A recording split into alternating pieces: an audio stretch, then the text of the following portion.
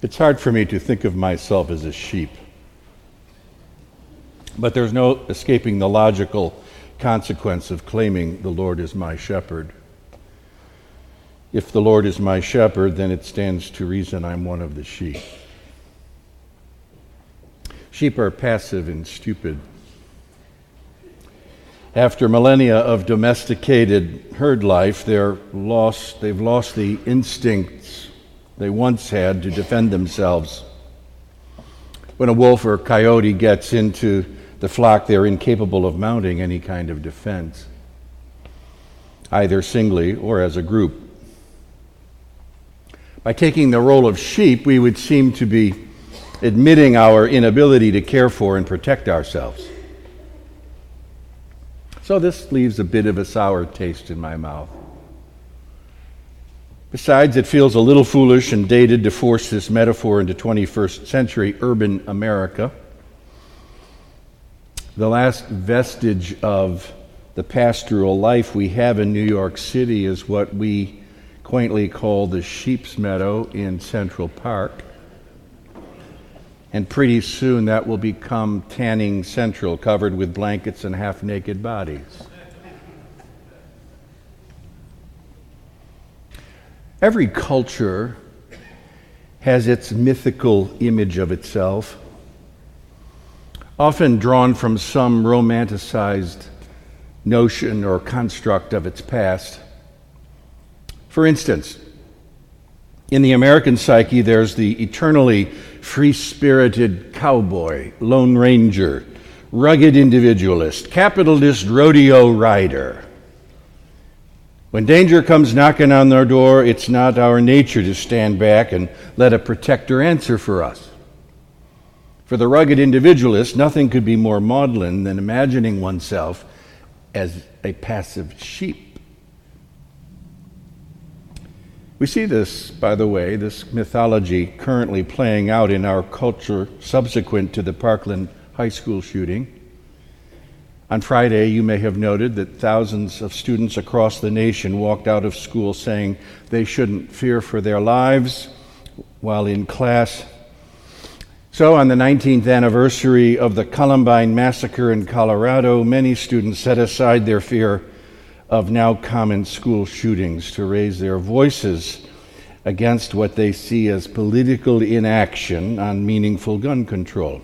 But of course, guns are part of our cowboy, rugged individualist mythology. They're deeply embedded in our national psyche. At Heritage High School in Frisco, Texas, students learned a lesson about Texas gun laws during their walkout. After students had gathered in the school's gym for a rally, a few headed toward a nearby park to continue their protest. That's when a few men were spotted nearby carrying long guns slung across their shoulders just next to the campus.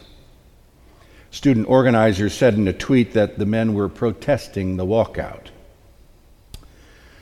We didn't know people could just legally carry AR-15s in the street, said Junior Kunde Nyamandi, 16 years old.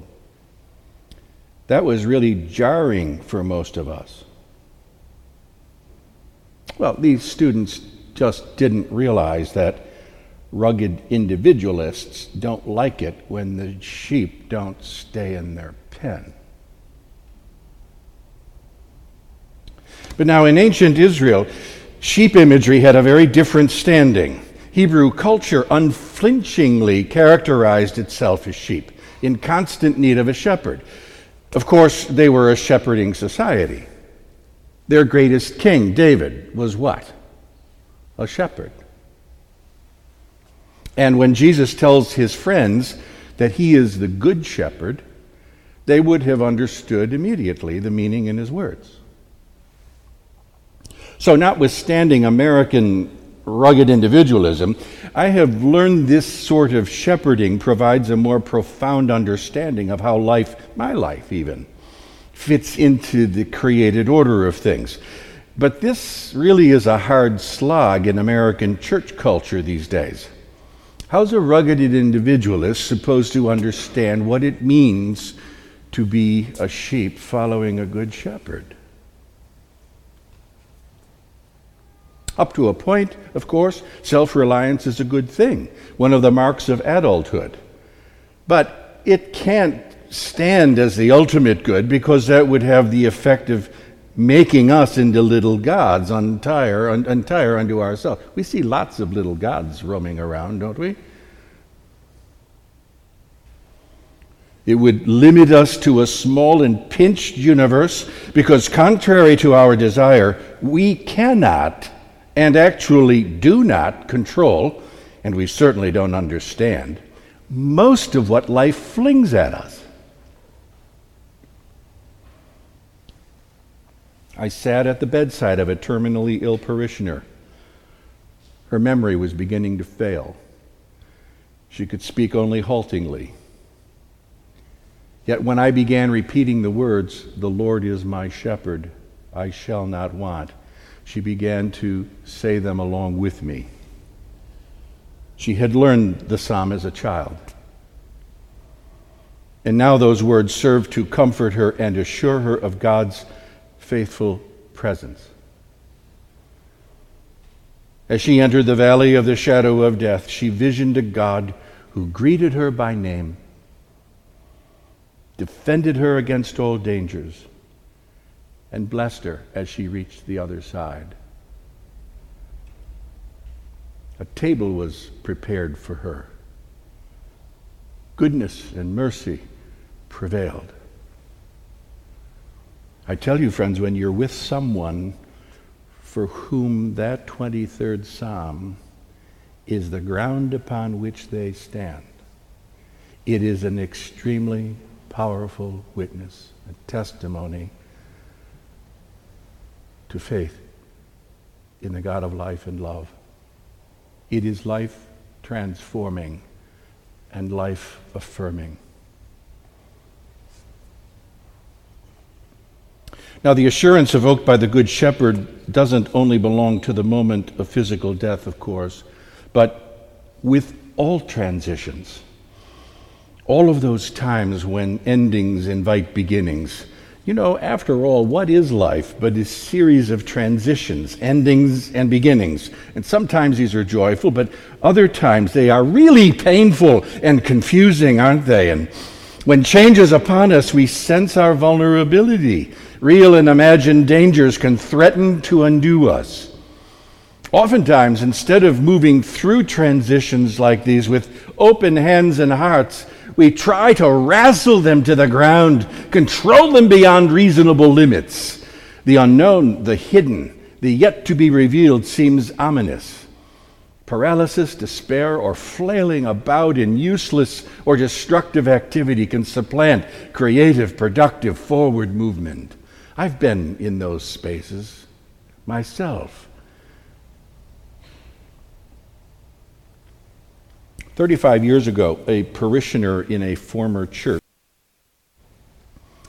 owned the local store specializing in climbing equipment. He was a master climber, and he was also the person who wrote the book on the best climbing east of the Mississippi. He was anxious to take me out on the nearby cliffs for a climb. I didn't have to worry about a thing, he assured me. He would outfit me at the store and teach me the basics. And though I had never really climbed before, I was in pretty good shape, so one Saturday I met him early and the climb was on. Taking the lead, he was loaded with bolts and clips and rope. I had been equipped with shoes and a harness. And all went well for the better part of the morning. I learned a lot following his lead, and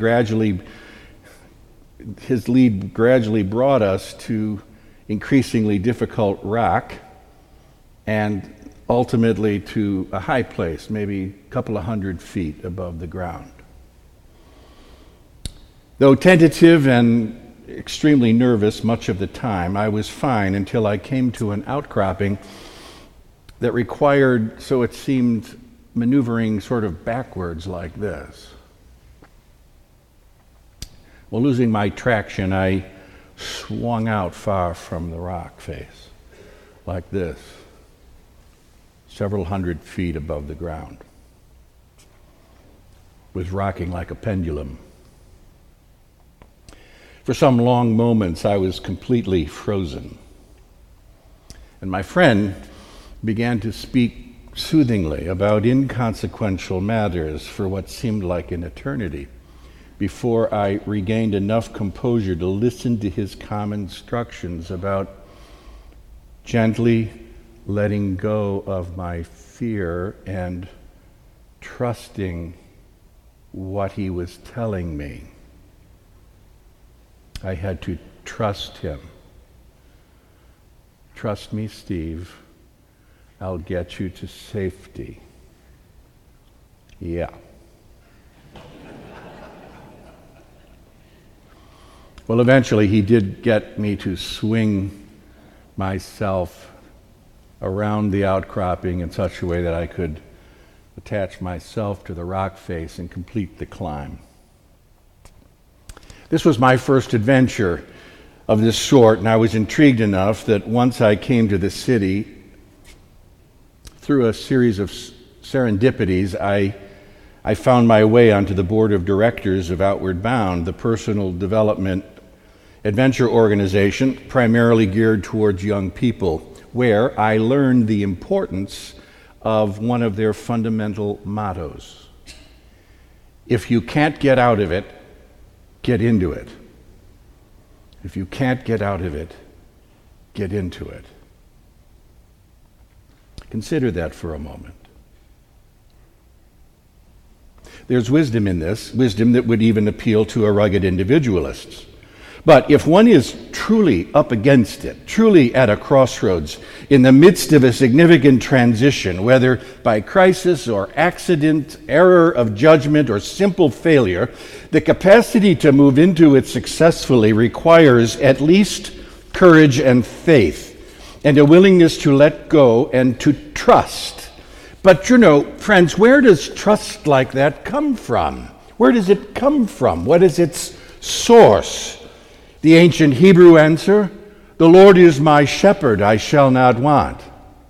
Jesus' answer, I am the good shepherd. I will defend you against all the dangers of the day and night. I lay down my life for my sheep. Depend on me. Let go of your inadequate control. There is in those images something of the most fundamental understanding of the nature of our existence. They affirm that life is good and that God is to be trusted no matter what comes down the pike, even, we say, death itself. Now, this may sound simple, bordering on the simplistic, but what we say we believe is often at odds with how we actually live into our lives. You know very well that it's entirely possible to say and hear the Lord is my shepherd and to behave out there exactly like a little God walking around, entirely in control of my destiny. It's entirely possible.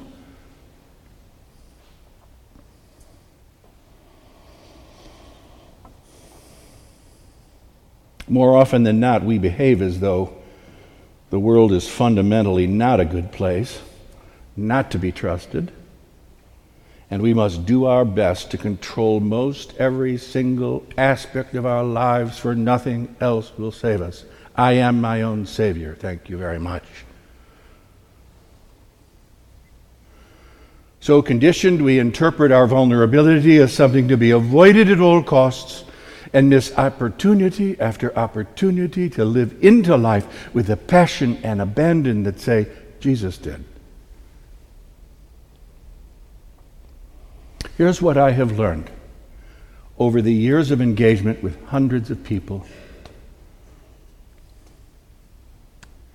We cannot experience real, profound, loving relationship without living into, getting into our vulnerability.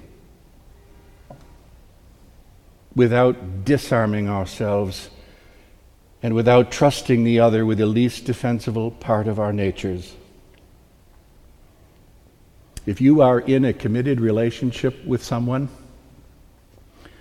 here's an absolutely essential component of living a dynamically life of love. In the deepest loving relationships, each partner holds gracefully and tenderly the weakness of the other. Each partner, get this one, boy, this just zips by people, I tell you what. Each partner gracefully holds tenderly the weakness of the other.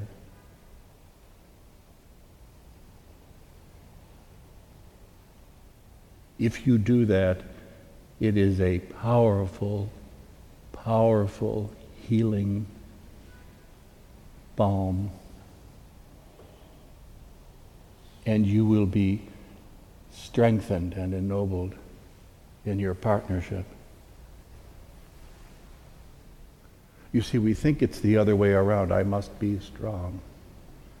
It's important to exercise our strengths, of course. But it's allowing our partner to hold our weakness that holds the miracle.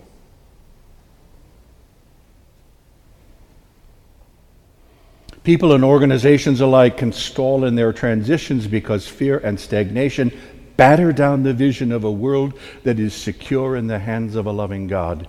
Without an implicit trust and a reliable presence, individuals and whole communities linger on the edge of a promising future, resisting the risk that is required, the risk of trusting and letting go.